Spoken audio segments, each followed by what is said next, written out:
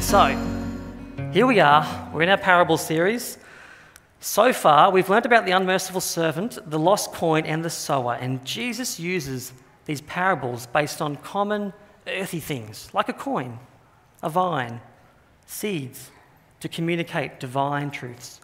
The symbolism of the parables is rich in meaning, and Jesus used them often, so we should be paying attention to what he's trying to teach us through them. Today, we are looking at the parable of the Good Samaritan. Now, it's a classic, isn't it? It's very, very familiar. We all know it. We all know it very well, don't we? Even those that aren't regular church attenders, they know what a Good Samaritan is. News articles love a Good Samaritan story. Let me just read to you some titles. If you put a quick Google News search in of Good Samaritan, let's read some titles. So the first one, Good Samaritan saves 5 kittens from flash flooding in Clifton. That's good. Kittens, that's classic Good Samaritan territory, you know. Good Samaritan saves life of 72-year-old stuck on train tracks. Amazing. That's fantastic, you know. Good Samaritan saves manatee from falling victim to toxic seagrass. That's an unusual one, isn't it? They come in all shapes and sizes, these Good Samaritans, you know, and culturally, we love the altruistic behaviour of Good Samaritans. It's often newsworthy. And let me just quickly tell you my own story of when I needed a Good Samaritan. There's actually a number of times, which makes me feel like a bit of a damsel in distress. But anyway, there's been times where I needed a Good Samaritan. Like at 11 years of age, we went on a family skiing trip, our first family skiing trip down to Perisher. And I got lost on the ski slopes. I've got absolutely no sense of direction, okay? Lucky we live in the age of Google Maps, so I can live like a normal human being. Otherwise, I would be in a lot of trouble. So that's probably part of the reason why I veered way off course. I got completely lost. I ended up on this incredibly steep black diamond run that I didn't have the skills to get down. I wasn't like this guy carving up. I was finding my way, you know. And I got to this area of the mountain, and I couldn't get down it, and there was nobody else around. They're all at the normal side of the mountain having a great time. I'm out this other side. I don't know what to do. So all alone on the ski slopes of Perisher at 11 years of age, had a few tears, and then I did the logical thing. I closed my eyes and I went to sleep. Not the best advice if you ever get lost in the snow, by the way. I don't recommend you do that. But fortunately, it worked out okay for me because the Good Samaritan came, found me. He gathered my stuff together. I had like skis all over the place because I'd rolled and stuff. So I had skis down there, little poly things were all in different spots. What do you call the poly things? Poles? Okay. You can see I'm a great skier. I seem to know all the technical terms, don't I? But you know, he got me down that run. He got me back into he picked up all my stuff and helped me get down to where the coffee shop was and all the regular ski stuff was, and then he left me there. I didn't even really get a chance to thank him. He just disappeared.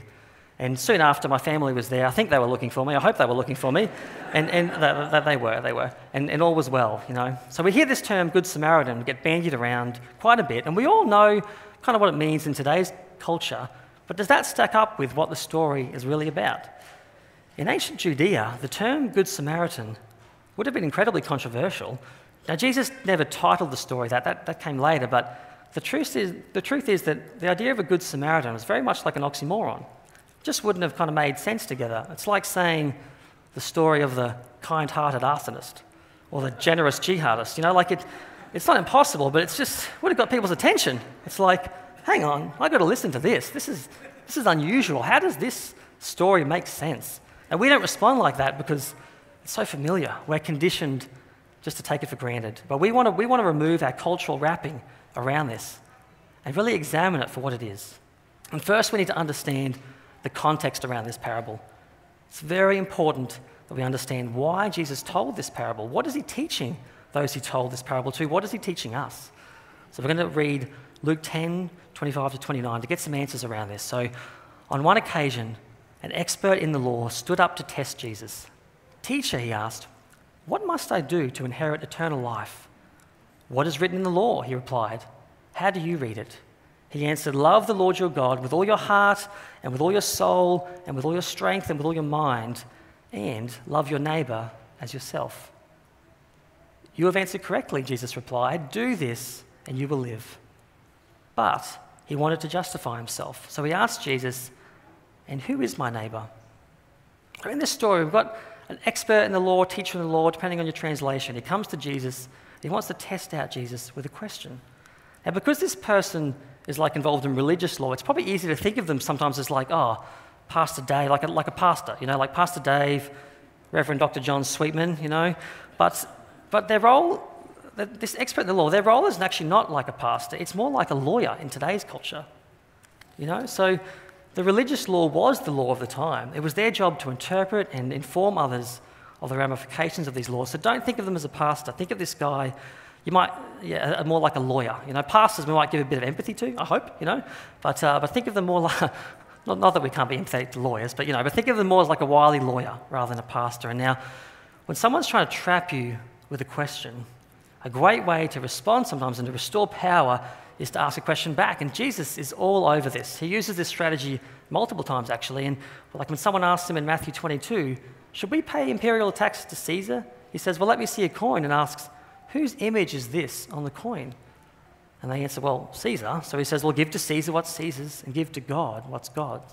They're left amazed. So Jesus uses that question back, and he says, so when he's asked, what do I need to do to inherit eternal life? Jesus asks, well, how do you read it? And the guy's a lawyer. He knows it well. He says, with the well-documented golden rules behind all the ceremonial and moral laws that he knows, love the Lord your God with all your heart, with all your soul, with all your strength, with all your mind, and love your neighbour as yourself. You can almost feel the pause after he finishes that as the gravity of those words sink in. We've read them so many times. They become so familiar. But think about that. Love your neighbour as yourself. What does that look like? How do you even do that? Now, the Jewish law is aware that, oh goodness, that's tough. I don't know if I can do that. But he wants to justify himself, so he asks, and who is my neighbour? Now, what's he trying to do here is he's trying to whittle this down. He knows it's going to be very difficult to love everybody. He wants to compact it down to something that's doable, that he can tick off and go, yes, I've done it. I've earned my eternal life. And that's the whole catalyst behind Jesus telling this story. The premise is, what is the minimum I must do to earn my salvation? That's what this story is answering. So come with me. We're going to read the rest of the parable, and that Jesus tells, we want to look for clues as to what Jesus is saying, how he answers this question, what is the minimum I must do to earn my salvation? We're going to pick it up in Luke 10, 30 to 37.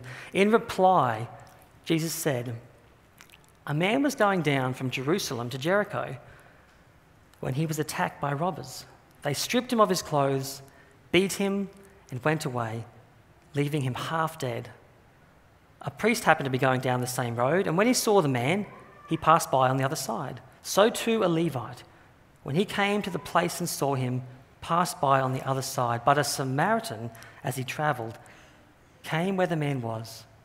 And when he saw him, he took pity on him. He went to him and bandaged his wounds, pouring on oil and wine.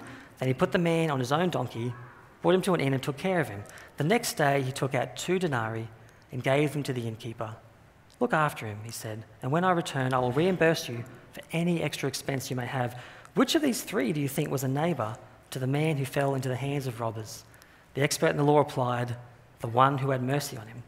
Jesus told him, go and do likewise. So what clues can we see from this story? So what's the minimum we need to do to earn our salvation? Obviously, the hero in this story is the Samaritan, so we need to look at what he does to answer this question. The first thing that sticks out to me is just his immediate response when he sees this guy on the side of the road. In verse 33, it says he took pity on him. And the Greek word they use for pity is also translated in other verses of the Bible as moved with compassion. He's moved with compassion and he does something about it. He gets straight into helping him. He bandages him up, putting oil and wine on his wounds. The health guidelines were a little bit different back then, so that would have actually been a good thing, kind of. And a costly exercise, absolutely costly exercise, using his own oil and wine, along with paying the innkeeper, even saying he's going to do extra expenses as well. This is a costly exercise for the Samaritan. He goes all out, without regard for his own comfort, without regard for his own finances. He displays what I would call costly compassion.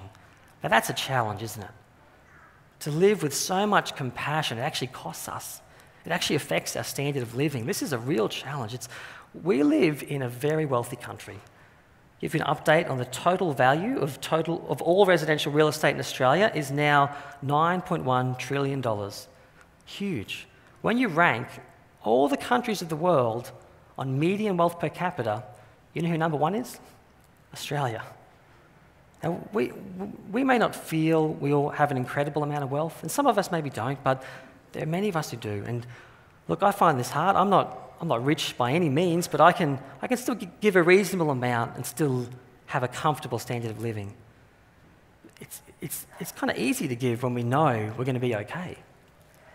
Giving when it's really going to hurt, that's tough. And we see this in Mark 12, 41 to 44. Jesus is observing the offerings of the temple.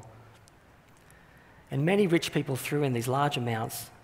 But when a widow put in 2 copper coins, Jesus says, the rich people, they all gave out of their wealth. But she, out of her poverty, put in everything, all she had to live on.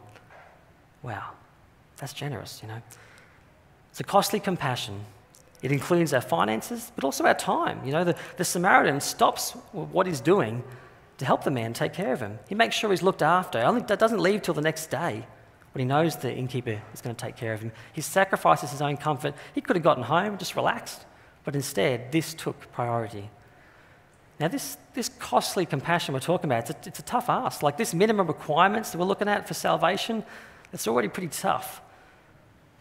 But to fully convey the cost of this act of the Samaritan, we need to actually look at the location Jesus is talking about here.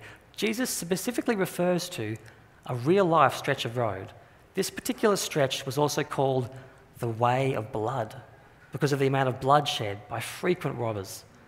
Now, my house has been broken into twice, which at the time was quite distressing, as you can know. The second time, Cass and I, we got home pretty late at night, and I went to open the door between the garage and the house. And I could hear some noises inside. And my mind immediately went to thinking, oh no, because it happened not that long before, I was thinking, oh no, it's happened again, you know? And then I quickly shifted to, oh no, I don't really know if I want to open this door. I don't really want to talk to who's on the other side there. They're probably not my friends, because otherwise they'd probably come when I'm home, you know? And also the safety of Cass, of course, yes, you know, yes. And after about kind of 5-10 seconds, I kind of waited. There were no more noises. I kind of just peeked inside a little bit and saw the glass had all smashed at the back of the house. And I'm like, ooh, you know, so I went in there and went, get out of my house. And I didn't actually do that. I didn't do that at all. I'm not brave enough to do that. I went and got my neighbour, and he came and he came in with a baseball bat and kind of was like, yep. And there was no one there. They'd gone, but it was done, you know. And now we've beefed up security since then. So if anyone stumbles across this online, just know we're Fort Knox now. Don't get any ideas, okay? Our safety is important to us, you know, and we're blessed to live in a very safe country. But when we find ourselves in situations where we don't feel safe, it doesn't feel good, does it, you know? Can you imagine how that Samaritan in the story may have felt? Someone's lying half dead on the side of the road. They're half dead. They haven't bled out yet. You know, the robbers could still very well be around. This has happened recently. What's to stop them from, if I get down and help them, what's to stop them from jumping down and robbing me too and hurting me too? You know, interestingly, it would have been much safer for the priest or the Levite to stop and help the guy. Because of their identity as holy people, robbers would pretty much never attack them. Maybe because they were pretty poor, maybe, or maybe the robbers wouldn't get much, but there's more than that. There was kind of, you know, a robber code of conduct. They still feared God to some extent, so they would leave the priests and Levites alone.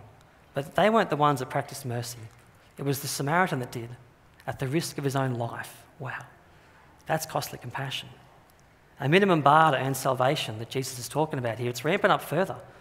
If we want to be like the Samaritan, we need to live costly compassion to the point where we may even have to sacrifice our own safety. That's tough.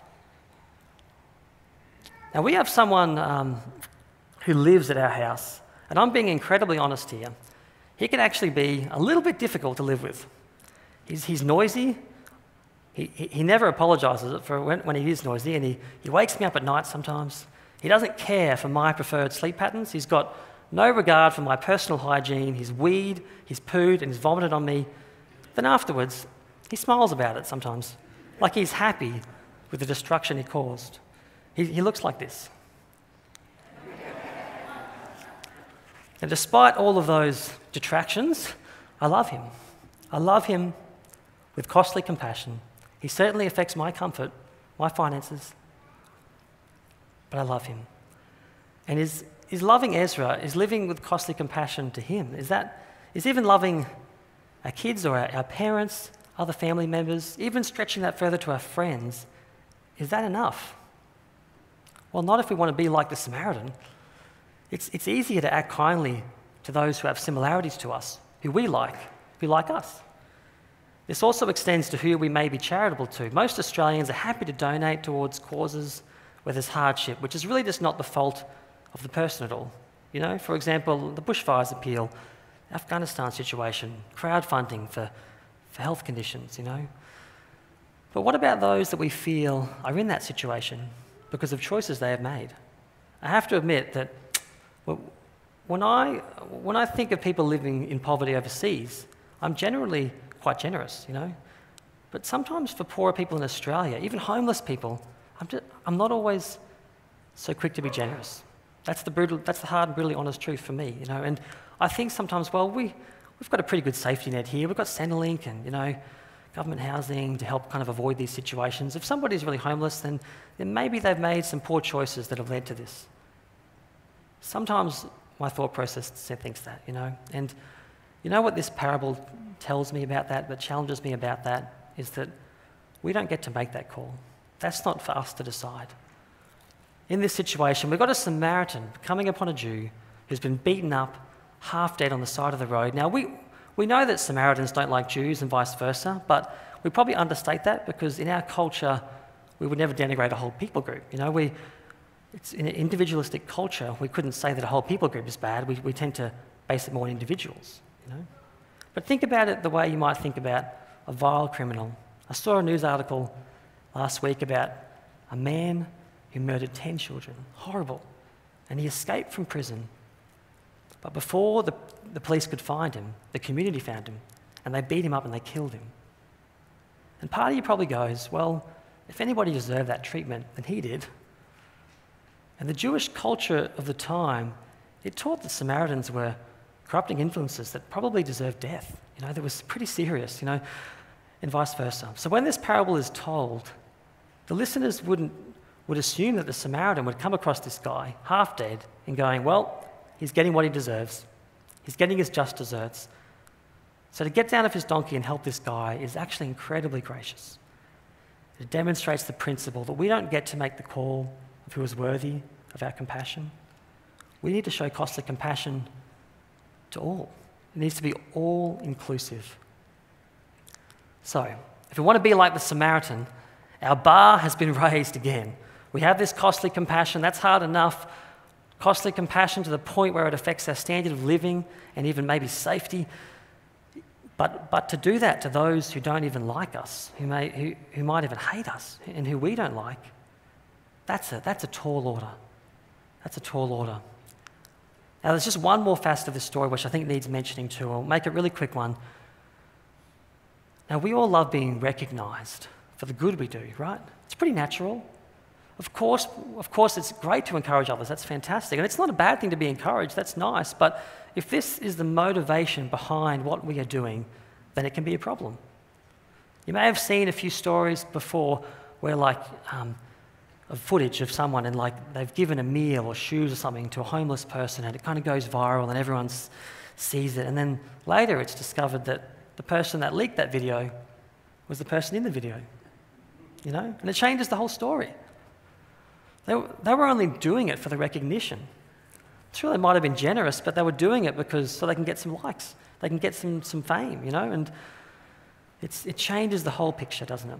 And Cass knows this. You know, if I didn't tell her I was going to tell this story, but anyway, it's happening anyway. Cass says, if Cass goes out and for some reason, like Dave was talking about, and I somehow get some work done around the house. You know, I do a bit around the house, but let's be honest, Cass does the most of it, all the washing, all the cleaning. She does pretty much all of it.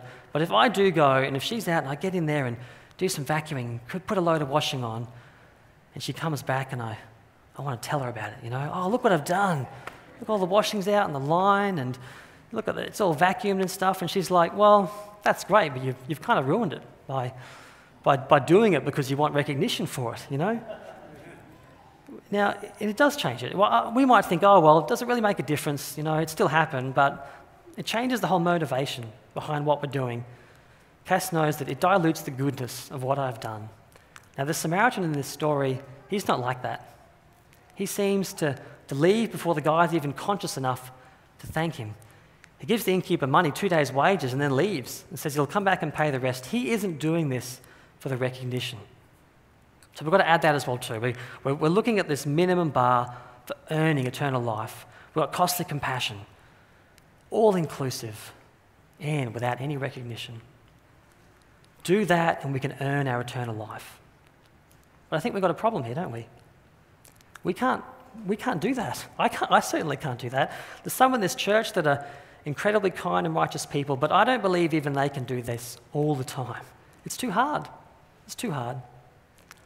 So what are we going to do? We've been tracking through this parable, looking at what the minimum that Jesus, that the law demands for salvation, and we can't do it. Where to from here? Well, I've got very good news. Very, very good news. This parable is much more than a story of what it takes to be a moral person. It's more than just what it takes to be like the Samaritan. Jesus has infused the gospel within this parable, and we see this because Jesus didn't tell this story to a Samaritan. He told it to a Jewish lawyer, and where does he put him in the story? Where is the Jew put in this story? The person that he's telling the story to, he's lying, beaten up, stripped of clothes, and half dead on the side of the road, completely incapable of saving himself. And what he wants this self-justifying Jewish lawyer to know, first and foremost, is that he can't earn his salvation.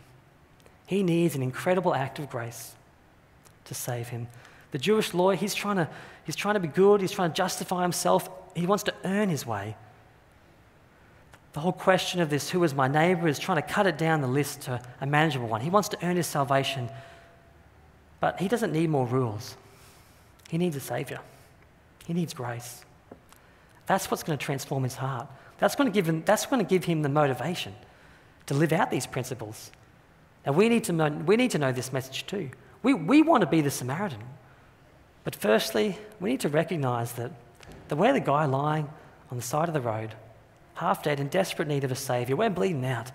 And we can't save ourselves. We need grace. Costly compassion, all-inclusive, without recognition. They're excellent principles from this story, but these aren't the minimum for earning salvation. That's not what Jesus is saying. Our eternal life is secure in Jesus. We've been looking at these the wrong way around. These aren't the path to salvation. These aren't the path to salvation. These are principles that a saved life lives by. When we accept the incredible grace that has been shown to us, then we can better live out these principles. We can better live out costly compassion because we have the example of Jesus, who gave his life in the ultimate act of costly compassion. We can do so for all people because Jesus did this for us, even when we were his enemy. And we don't need recognition because our names are already written in the book of life. Be encouraged too, because I see this lived out in many people in our church. Not perfectly, of course not. Not enough to earn our salvation, but lives that display costly compassion to many people without looking for recognition. There are so many examples that I could give just from this room if we had the time. One quick one that jumps out to me is just to finish. Is a lady in our church who loves the kids, loves the children, gives her time to kids' church, but she's also there for the seniors. I see her helping mobility impaired seniors get to the senior service and look after them. She freely gives her time to many different people and groups. She displays costly compassion and is all-inclusive. She's even there at the working bee with her back getting sore from cleaning many of these chairs. I'm not going to mention her name. She isn't doing it for the recognition. She knows that she's not earning her salvation. She already has her eternal life in Jesus, and that's her motivation, to be a blessing to others and live out these principles. I'm just going to pray as we close, and the team will come up. Lord, thank you, Lord, that we were dead in our sins, and you chose to extend grace to us. Lord, we want to live out this challenge of the Good Samaritan, but we recognize we can't earn our salvation. It's a free gift. Help us to recognize, Lord, that your gift is so great that it actually changes our lives. To live full of compassion, ready to pay the cost to our own comfort, to our own standard of living.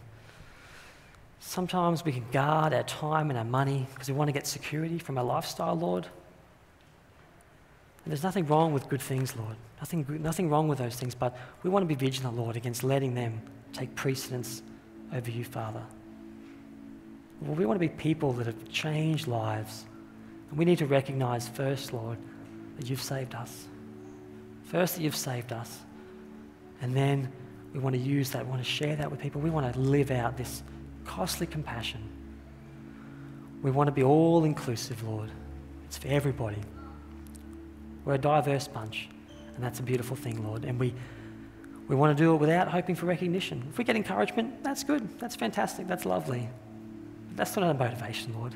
We're not doing this to be for man's praise, Lord. We're doing this because you've saved us, Lord. Amen.